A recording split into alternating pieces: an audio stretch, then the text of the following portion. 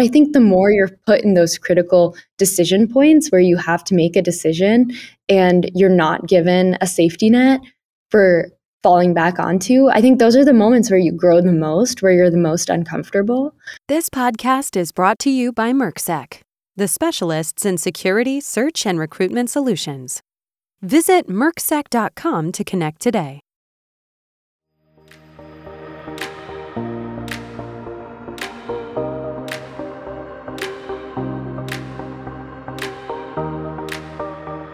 Welcome to Destination Cyber, the podcast where we sit down with cyber industry leaders and movers and shakers and find out what makes them tick.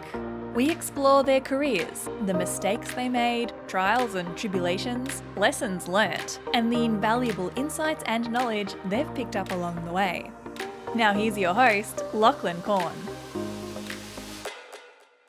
Kyla Guru is a freshman at Stanford University and founder of CEO of Bytes Cybersecurity Education and a member of the Junior Advisory Board of the One in Tech Foundation.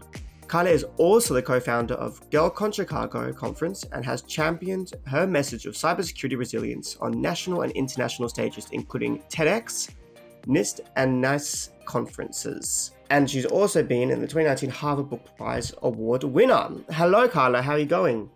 Hi, everyone. Thank you so much for having me. I'm super excited to be here, and that was a really sweet introduction. Thank you for that. Yeah, excited for today. Yeah, lovely. And thank you for joining us all the way from California. So for all our audiences, there's a nice bit of a time difference. So thank you for taking the time out of the way. So obviously there's a lot to unpack just from the bio, and that wasn't even a full sort of coverage of everything that you've done. So I guess let's start from a bit of just an overview and start from there. So can you tell us a bit about what these current projects and jobs you currently have, and give us a bit of a rundown on what they sort of entail in terms of your current life and job trajectory right now? Yeah, so happy to do so. I guess I can give each project a little bit of a rundown. So, and for a little context, so this all kind of started when I was about 14 years old, and I went to what we have in the States. We have an NSA Gen Cyber Camp. The NSA sponsors these educational 1-week programs for high school students. So when I was entering high school, I was always the type of kid that I would get really jittery over summer, and I would always want something to do. So my parents signed me up for whatever was available. And it was really nice that this program was free. So it ended up working out super nicely. I went to Purdue University for 1 week.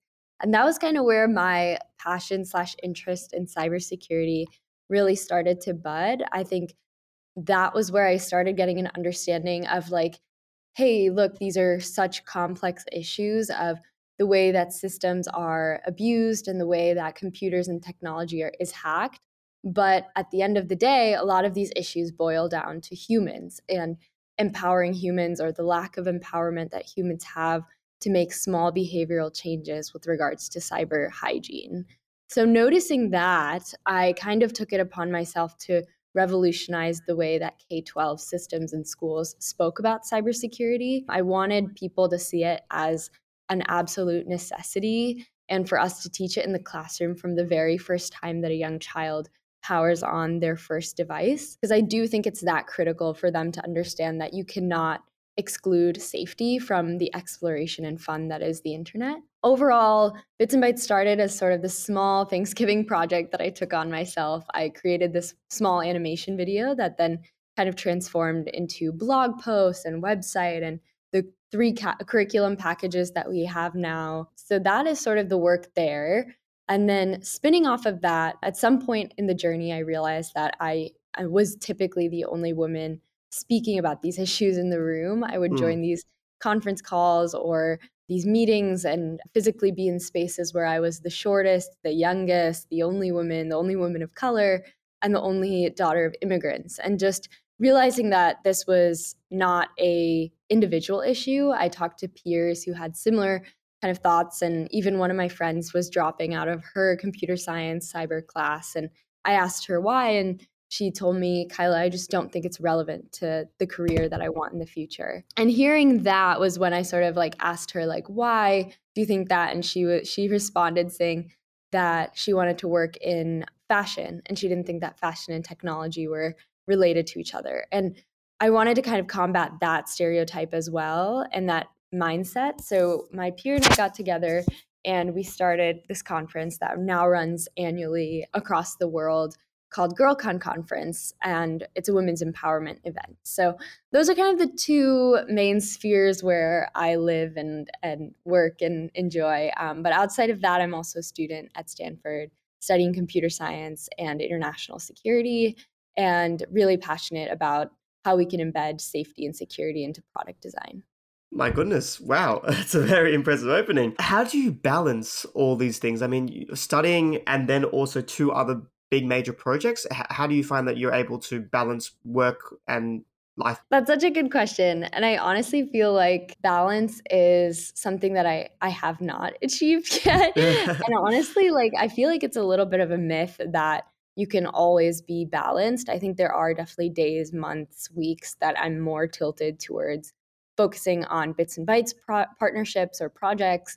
And then there's weeks specifically near finals or exam periods where I'm very much just focused on work for school. So I would say that the strategy that I've found that works best is to embed kind of what I'm passionate about into my schoolwork. For example, taking classes in security or taking classes that are project classes that allow me to build apps that are related to security. Those sorts of things kind of keep me on my feet with regards to my passions, but also let me grow as a student and an academic. So in that vein, I think there is a way to find a fusion of the two. And also, of course, having a strong support system, having friends that really care for me or, are truly there when I need it, whether that means like bringing dinner when they know I haven't eaten all night because I'm on calls or whatever that might look like. I think just having people there that understand what story you're writing is also critical. I mean, kind of, you really seem to break the mold, and especially, I guess, in Australia, where you have a lot of students who generally primarily put all their resources into studying, getting their degree done, then moving on and working for a partner or doing some sort of part-time work. How do you manage to take those ideas during a time of studying and evolve them into what they have become today? What was the step-by-step process? Did it start off really slow or did it gain traction really quickly? And how did you manage all those different time constraints because of it?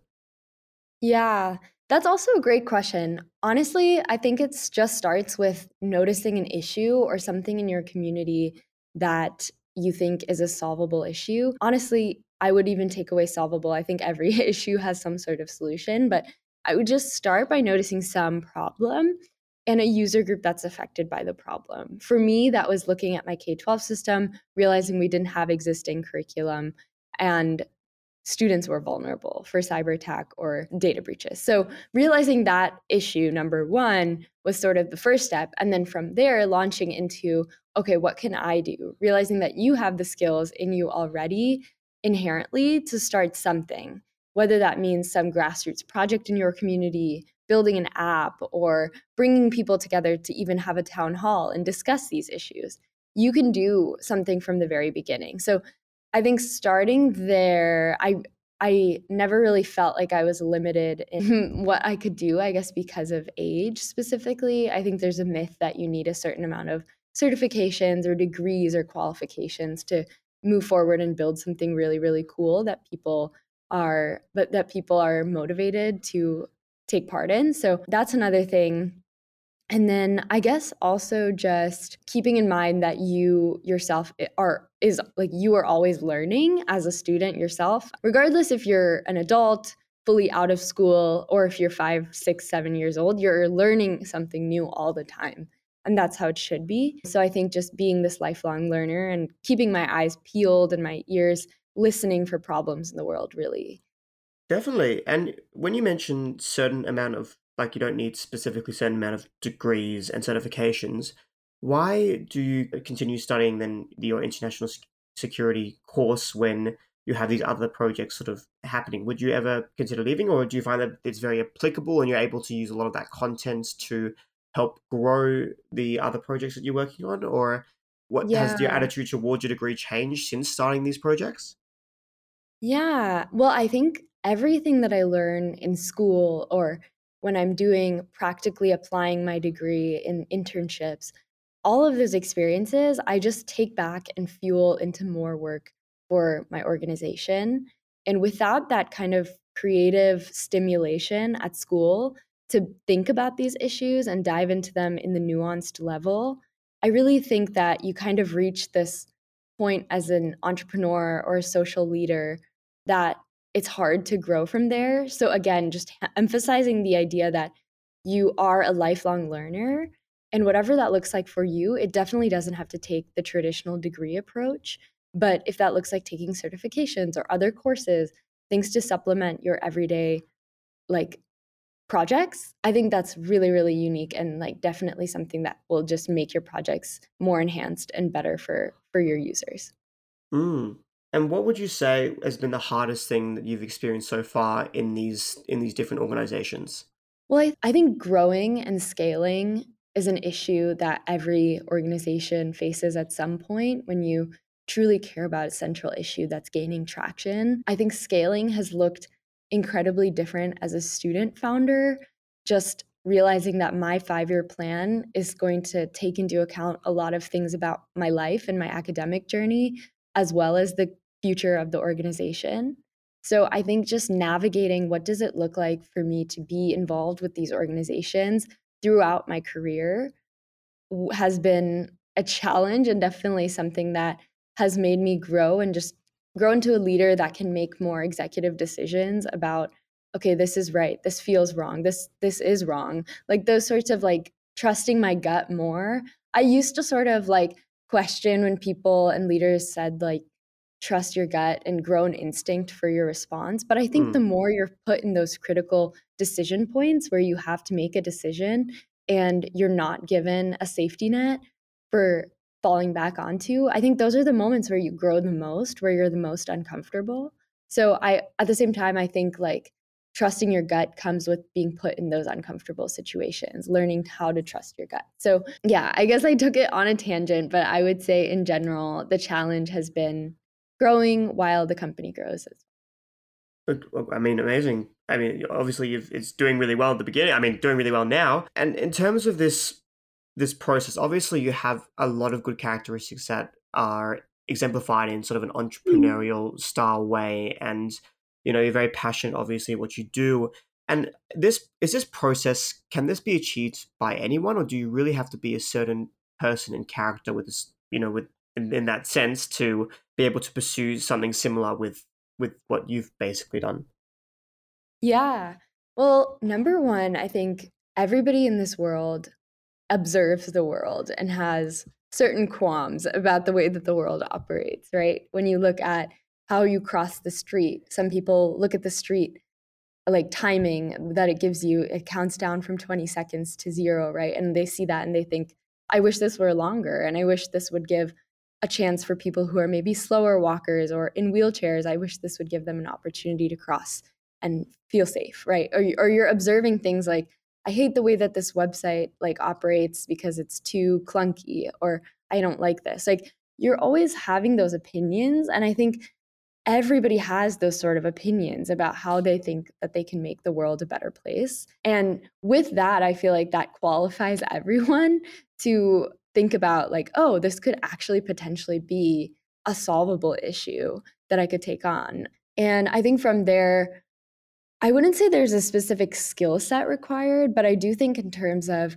what you need to be on this path of social entrepreneurship, I think it takes like a certain level of sacrifice, determination, passion, dedication, and probably just a curiosity to keep being in beta, like be willing to fail and fail forward, fail many times and like fail fast so that you can iterate really quickly and innovate quickly. I think all those sorts of things fold into what it looks like to be someone who like scales really quickly and is just an adaptable leader. Mm. And through your experiences so far, what pieces of advice would you give to others who may think of joining the cybersecurity realm, whether it's more in the direction of education or in just other fields? I think, first of all, everybody should look at cyber as a potential career path. I think right now we're facing this enormous skills gap because we have this giant miscommunication issue or communications issue that we're not getting out, that everyone can be a part and involved in the cyber revolution. It doesn't have to take a specific coder in the basement wearing a hoodie, sitting in the dark, coding all day. That's not what someone in cybersecurity looks like.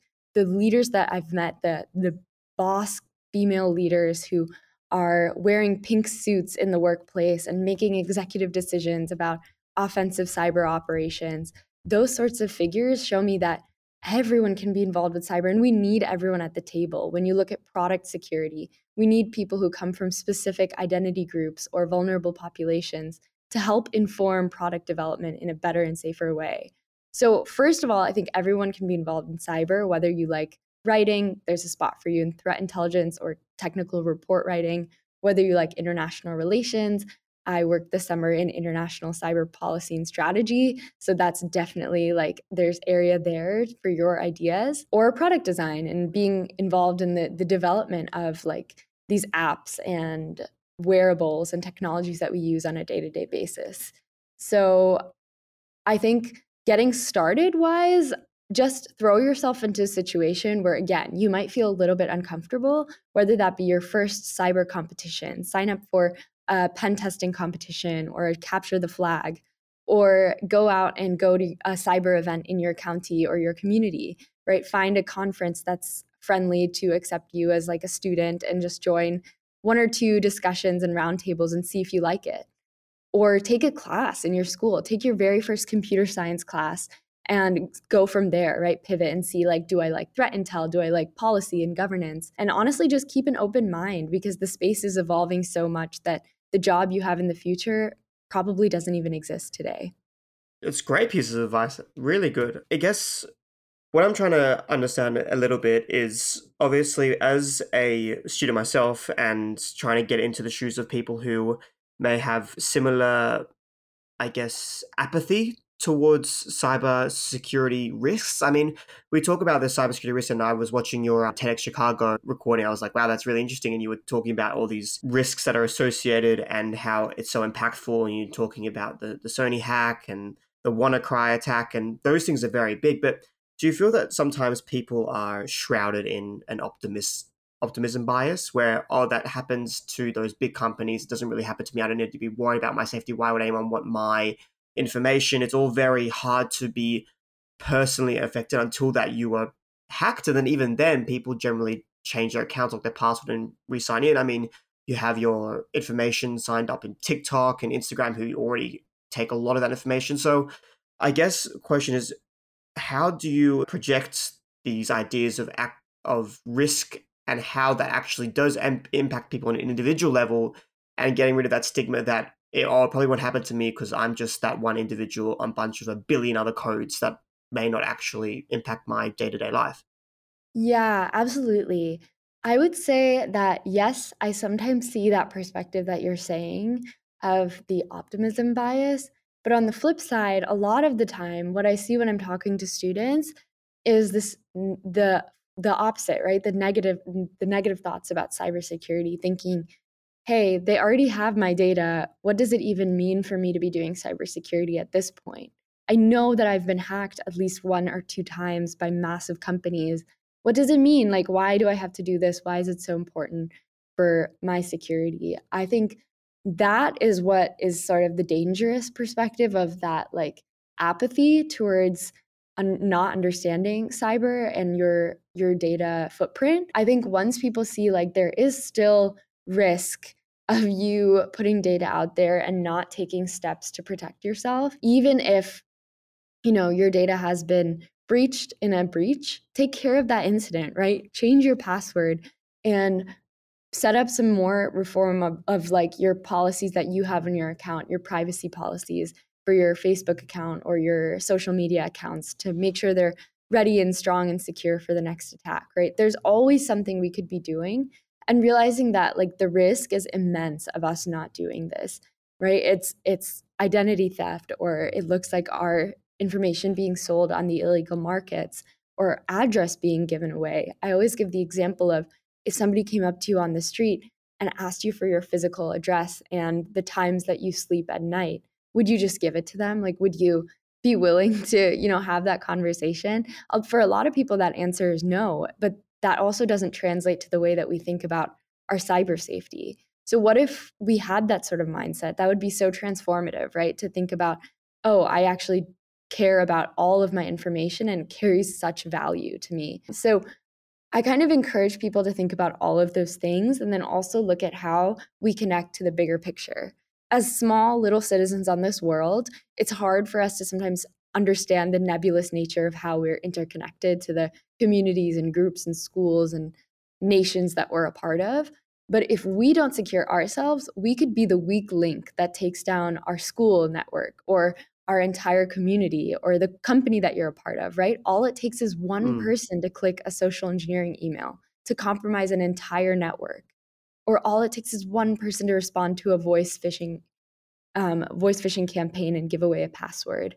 So think about yourself as a part of this bigger picture. And then when we think about national security, we think about all it takes is one person, right? Again, to compromise an entire nation. So I think that also helps with putting yourself as a puzzle piece in this larger picture and understanding that if I keep myself safe, I'm keeping my loved ones safe, I'm keeping my friends safe, I'm keeping my community safe. And from there, it kind of comes naturally.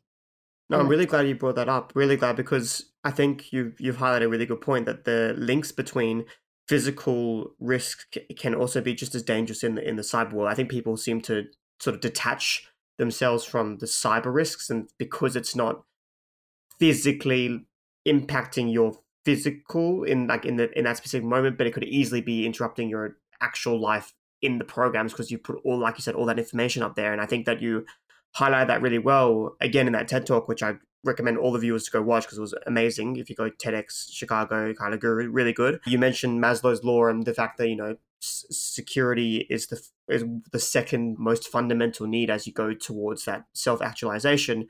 And I think people seem to just forget that cyber is now a part of that physical security. Security in its definition is changed so much since the technological revolution. So I just think that that's something that people seem to underestimate. And I think that Yeah. that's important to highlight those things, like you said, really well.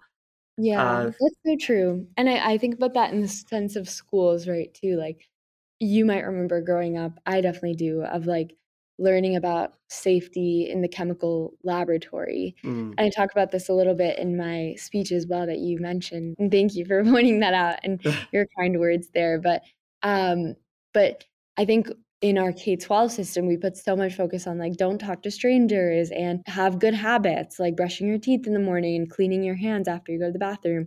We teach like those sorts of life skills, but I feel like reimagining cyber as a life skill would be transformative now because truly like our entire lives are online. Like the way that we interact with people, we are talking to strangers online, and that's just the nature of it, right? We're starting to talk to them at ages of 10, 11, 12, even though websites have these policies of 13, right? It's not always like we're not always living by the rules online. So understanding the new use cases and adapting to this new world is definitely important. Is there big opportunities in this education side of cybersecurity compared to other cybersecurity fields? I mean, there are obviously, those penetration testers and those sort of business oriented, directives, but education, how would you describe its maturity phase in the cybersecurity industry? Is it at its very beginning phase and undergoing expansion? Is it already in that expansion stage, or is it sort of maturing in its expansion phase? And then would you recommend people who may be interested in education and a bit in cybersecurity, would you recommend them going through that pathway? Is it viable for them? Yes. I think in terms of cyber ed, it's really cool actually like seeing the transformation of the education industry really quickly adapting.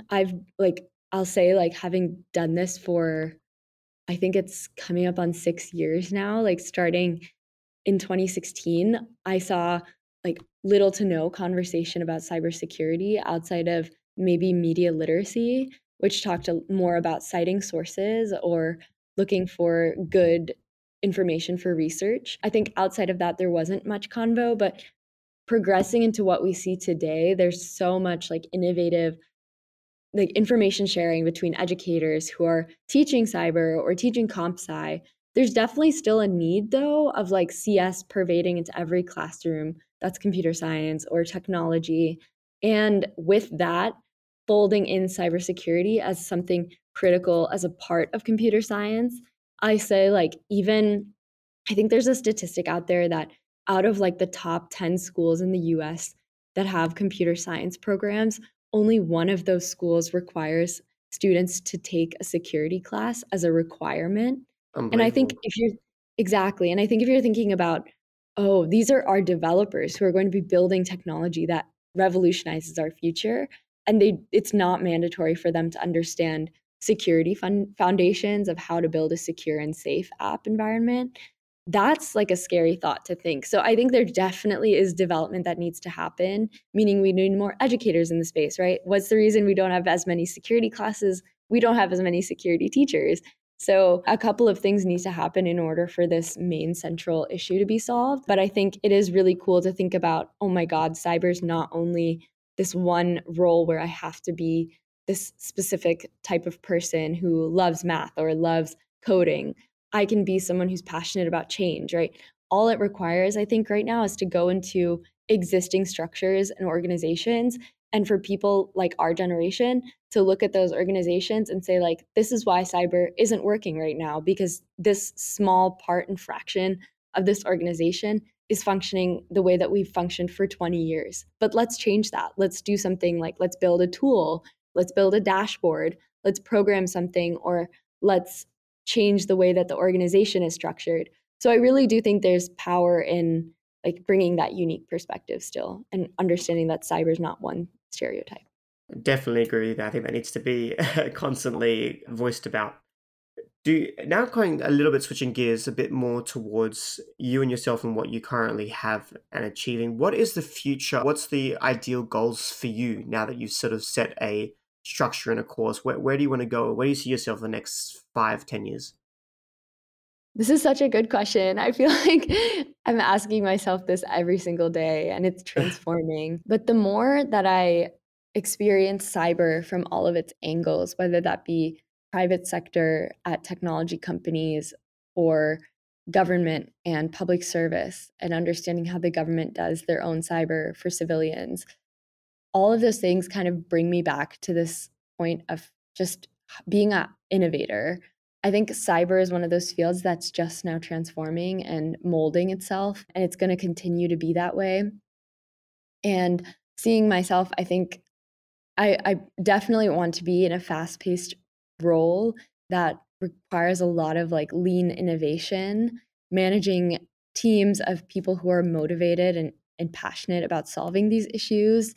And I think also a space that I see as needing of a lot of these solutions is, again, going back to how do we embed safety into the products that we see in the future as sort of inherent to the design process. We think about like color and UI UX design and the way that a certain button looks on a screen, and we do behavioral testing for that, but there's not a lot of research or projects around what does it mean to build a healthier internet for women and children? What does it mean to protect them from harms and make that an inherent part of our computer systems? So I think diving into that issue further and understanding how we can do that is probably something that I want to tackle at some point too. Amazing. And why do you think that there is this gender gap between sort of male participation versus female participation in the workplace? Yeah. I actually was just reading, there was a BCG article that just came out about this a couple days ago, but they were saying and re-emphasizing some of the patterns that we've seen in the past, which mean that the sort of education starts early and has to be done often and repeated for a young woman or a student to finally pick up and understand, like, oh my God, this could be where I see myself in the future. Mm. So starting early, I think the statistic was saying that 78% of young women who ended up working in cyber as a profession were exposed to it at their middle school ages or elementary. So that kind of shows us, oh, we do have to start super early.